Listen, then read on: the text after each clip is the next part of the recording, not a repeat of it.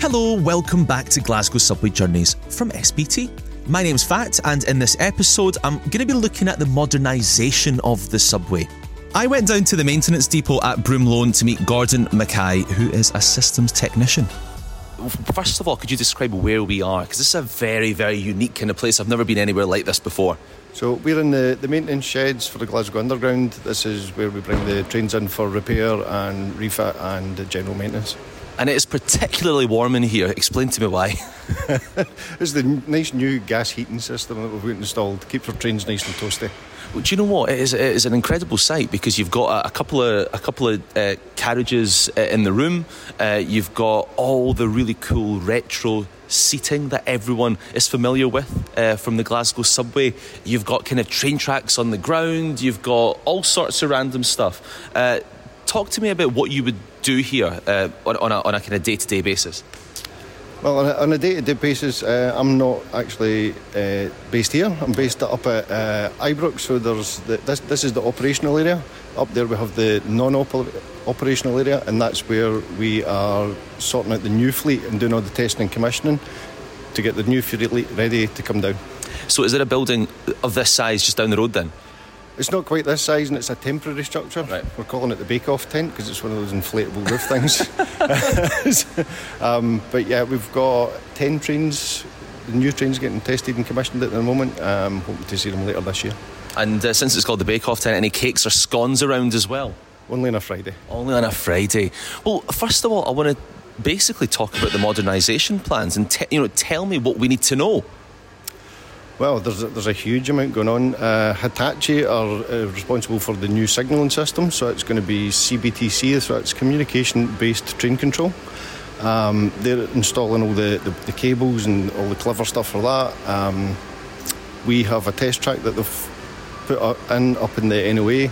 We can test the trains running on automatic between two virtual stations. So we're using that kind of stuff, and obviously we're tying the trains in with that new system and getting our software to talk to their software and getting everything ready for the new world. So if you've not got a full loop, how are you able to test the system? How does it work? So we've got an actual platform that's been built up there with the platform screen doors as like a mock-up. Make sure we can get everything stopping in the right position, things like that.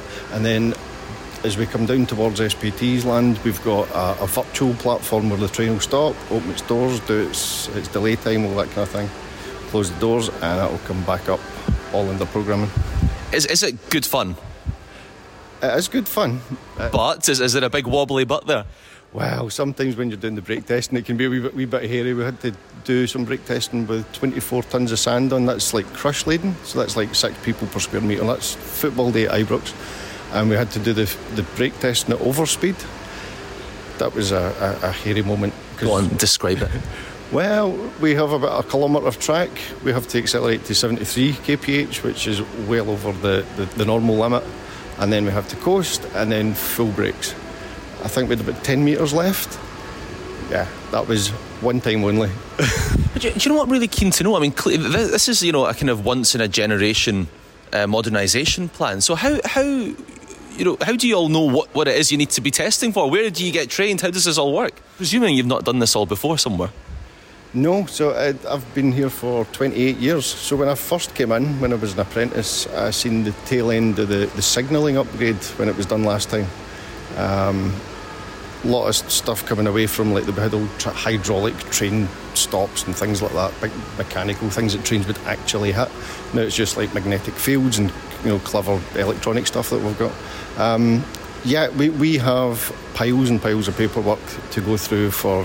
We test the ventilation systems, we test the fire systems, we test the power converters, the brakes, every function of the train gets tested. And we've got night shift testing that's just about to start up again for this year, where we'll be taking it down to finish off Hitachi's testing for their signal and stuff, and then we're going to be doing the fault-free running for the trains. And how many of you are there doing this job? So in the NOA we have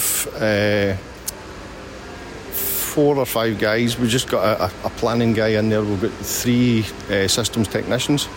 So we're hoping to get another couple of guys because it's getting to the busy stage. We're getting 10 trains up there and it's starting to get a wee bit like a car park just now.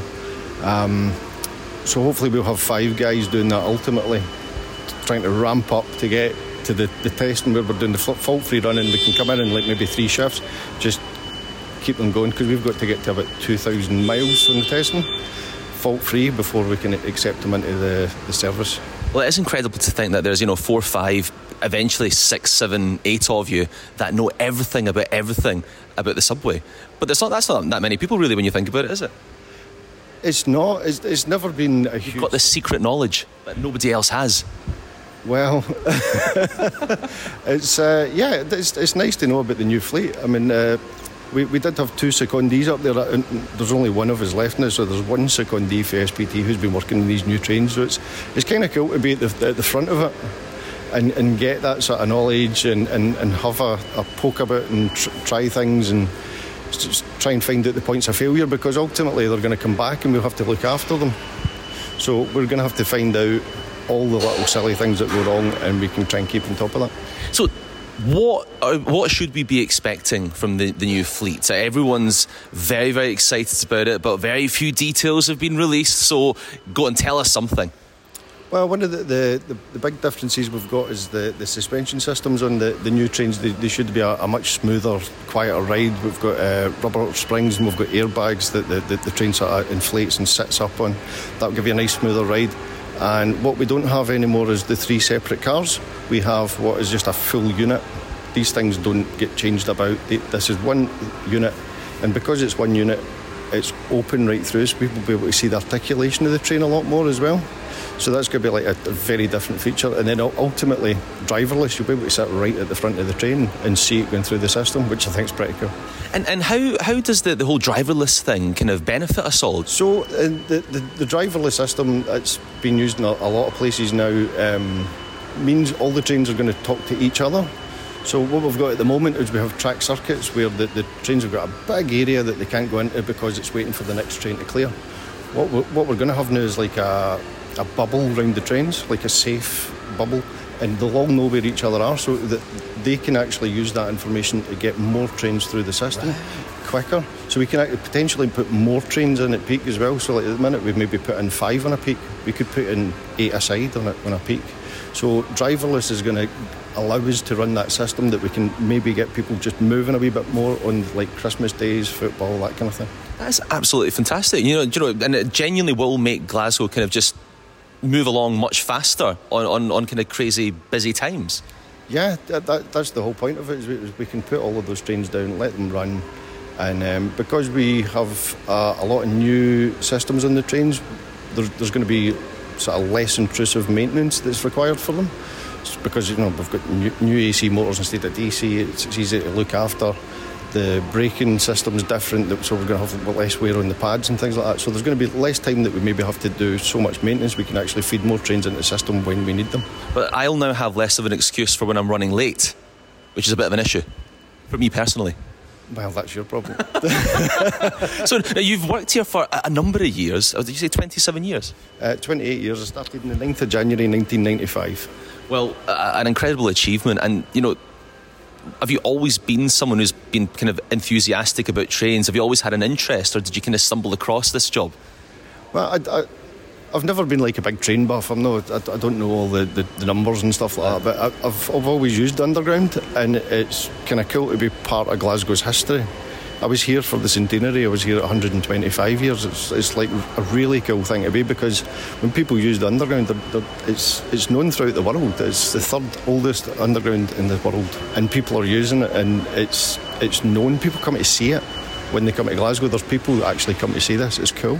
Well, it's really cool, and you get to see it at a completely different part of the day that we never get to witness. So talk to us about what it looks like. What the tunnel's like. Is there any kind of cool info you can tell us? The tunnels are kind of boring after a while. The first couple of times you go, it's kind of cool when you go down. Maybe you're doing some maintenance and stuff. You'll be walking through the tunnels. You get to walk under the Clyde, which is really quite cool. You're just walking about under there. And does it feel like you're walking under the Clyde when you're walking under the Clyde, or would you never know? Oh, you wouldn't know. Would you not? It's just we know where it is. Right. But yeah, we've got a sump down there. We call it the Clyde manhole because it's the lowest point. It's right down there underneath, and you kind of go, "Oh, this is cool." But yeah, after so many years, it's not quite as special. Well, evidently the novelty always wears off. I wasn't sure if you'd be able to hear some sort of noise, but you did say the trains were going to be quieter now. So does that mean that kind of big wailing, roaring noise that you hear when you go past Cowcaddens, we're not going to hear that anymore? You'll still hear a train moving, obviously, but when the ride experience will be better, because the new trains, they're double aluminium skinned, they've got better noise dampening. Obviously the ride's smoother, so they're designed to be a lot smoother, quieter, and a better experience for everybody. So the last time the modernisation happened was late 70s, so it's been a fair wee while since then. Are we expecting these trains to last a similar amount of time? There's no reason they shouldn't, but that's probably a commercial thing rather than anybody else's decision. I think if we can look after them properly, yeah, they're great trains. Fantastic. Well, everyone's very, very excited to kind of take a shot and have a ride. What do you think is going to be the kind of standout feature that everyone's going to be talking about? Is it going to be the fact that they're going to be running more regularly, or just that they're cooler, or what? Is it going to be background music like Little Mix, etc.? I hope no Little Mix. Jesus, jumping Johnny. Certainly the ride quality is going to be a lot better, and ultimately when we go driverless, I think when we first see them they'll still be driven in manual, or there'll at least be the cab there. When the trains are fully automatic, I think people are going to find a different experience when they can actually sit at the front of the train and there's nothing there, no controls, it's just doing it itself. I think that's when people kind of go, oh, right, they're here. Well, it's like that thing you used to do when you were a kid, when you go to the top floor of a bus, the second floor, and you pretend you were kind of driving it yourself. So I imagine the next generation of kids are going to be pretending they're driving the underground. Yeah, well, that's the thing. It's there for the next generation, but we've been here for 120 odd years, and it's time to keep it going, because we still need to move people. Well, we're walking through a room, a huge kind of depot kind of style place that looks like it should be freezing, but it's not. And there's lots of engineers around. You've got the carriages, you've got the trains. You've also, I'm looking at the wee place that we were in just beforehand, that had loads of equipment. Yep. So is there constantly stuff that needs to get fixed, or is it kind of just on the odd occasion? There's always something that needs done. You're always either maintaining or repairing. Even in the night shifts when a lot of the work happens, because we can have trains that are out the system, we've got more option to get trains in and out. The guys will be down doing any track work that's required, and a lot of the signalling maintenance happens in the night shift, because that's when you have to go down and actually do things in the track, take some voltages, all that kind of thing, and you can't do that during the day. So we're looking at a carriage right now. This is one of the older ones, isn't it? Yep. But what is this? Because it's like an underground platform underneath that we can see as well. Yeah, so this is the maintenance bit. So we've got the raised platform up to the door height, which is where your normal platform height would be to the track. So it's basically like we're standing in the well of a station. And then we have the pit for accessing underneath to sort of the bits underneath. And we can take components off, bring them to the end. We can lift them with the cranes here and repair the old fleet. And do you get people who are kind of, well, you mentioned tourists earlier, but do you get people who are really kind of into the Glasgow Subway that then come to Govan just so they can see the trains overground and take pictures and all that kind of stuff? Oh yeah, we've had people standing at fences. We get people that organise visits, sometimes through Andrea, and people can actually come in and see them. It's a lot of red tape, obviously. You've got to be careful who's coming into an underground depot, but yeah, people come have a look. People love it. They come from all over. I've been on the train during the day, seen people take measurements, photos. Yeah, obviously build their own models and stuff. It's a huge thing for some people. But the funny thing is, I mean, honestly, I've lived in Glasgow pretty much all my life and didn't even know this place existed. So I'm assuming that a lot of people are the same. Yeah, I mean, people don't see the background stuff. I mean, even in the stations, you've got loads of the fire escapes, you've got cable runs, you've got the escalator machine rooms, all these places that are all just hidden away, all the stuff in the background that people are always looking after. But people just turn up, get a train, get off, that's them, quite happy. There's a lot of background stuff to keep an underground running. Do we know what the rest of the day is going to look like for you? Well, for the rest of the day, I've got a battery charger to repair on one of the trains up in the depot there, and then I'm going to start static testing on one of the brand new ones that just came last week. What does static testing mean? So it's basically, the clue's in the name. It's everything with the train standing still, everything that we can check while it's just sitting there with a shore lead into it to power it up. and we just test all the systems, make sure we're getting all the right results, and then we can go to dynamic testing, which is where we start driving it up and down, doing brake tests, checking distances, all that fun stuff. And how's that working now, actually? Because they're driverless trains, do you do that from a wee control room, or do you do that from in the train, or how does it work? So no, at the moment when we do the testing, we've always got somebody on the train. Even when Hitachi are doing their remote stuff from that little control room that we've got up there, we always have somebody there just in case, emergency button, all that kind of thing. But a lot of our testing we will do in a manual mode. So we will physically drive the train in the temporary cab at the moment, which will change in the future, which will be really exciting. I am told that you have got all sorts of memorabilia. Yeah, well, it sounds like I'm a real train buff that way, but I've got... By the way, are you worried that people are going to think you're a big nerd or something like that? I think people think I'm a big nerd anyway. So yeah, I've got... when the centenary was here, I was lucky enough to be in the centenary booklet as an apprentice. I hate looking at that photo because I look so young. I've got some of the badges from 115, 120, 125 years. I've got a Greater Glasgow Passenger Transport Executive mug. And how have you acquired all these things? It's just things that come out. The 115-year badge, that came from an old friend of mine who was a controller, who passed away last year. It came from part of his estate, so it's a nice keepsake, people that you've worked with. And yeah, when the centenary came, they'd done lots of models of the old travel centre at St Enoch Square, which is now a coffee house or something. So they'd done that in like a nice case, so I've got that sitting up in the... Do you know what? Because the reason I was asking if you're worried about being a train nerd is because I'm a bit of a train nerd, and I love the idea of having wee bits in. But see, when we walked into the room earlier, and you've got the old seats. Yep.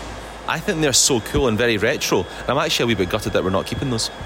Well, maybe you could get a hold of some, put them in the bay window. Well, I was thinking about. I was like, if I took one, what would they even do with it? But it's. I think loads of people love that kind of old 70s look, all the wee old 70s tiles and all that kind of stuff. Yeah. I think that's one of the things that people loved about the old trains and maybe the old stations as well, was that sort of historical brown brick look. That's. But yeah, we've got to make it all white and sleek now. And are the trains going to still be orange?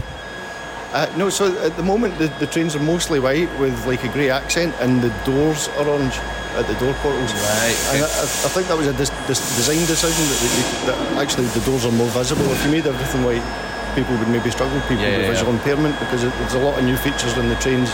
Like we've got the flashing lights on the doors now, as well as the buzzer. We've got PRM zones, which is persons of restricted mobility, so that's where you can put your wheelchairs. Right. We've got help points in the train, so that they're a lot more user-friendly, and there's a lot more interaction there that you can get help if required, rather than having to wait to get to a station. Amazing. Well, I would love to see the shrine in your room to all things Glasgow Subway at some point, but thank you very much for chatting to me. Thank you. Cheers, pal. Absolutely incredible to see behind the scenes at Broomloam. I think Gordon's got one of the most amazing jobs, testing and using the new technology before it's used for real. My thanks to Gordon and the team down there for a great afternoon. Next on Glasgow Subway Journeys, as we look ahead to the future, I'm chatting with Anthony Smith, the Director of Subway at SPT, on their ambitious sustainability plans. For more info, check out spt.co.uk and search Glasgow Subway on the socials. I'll see you next time.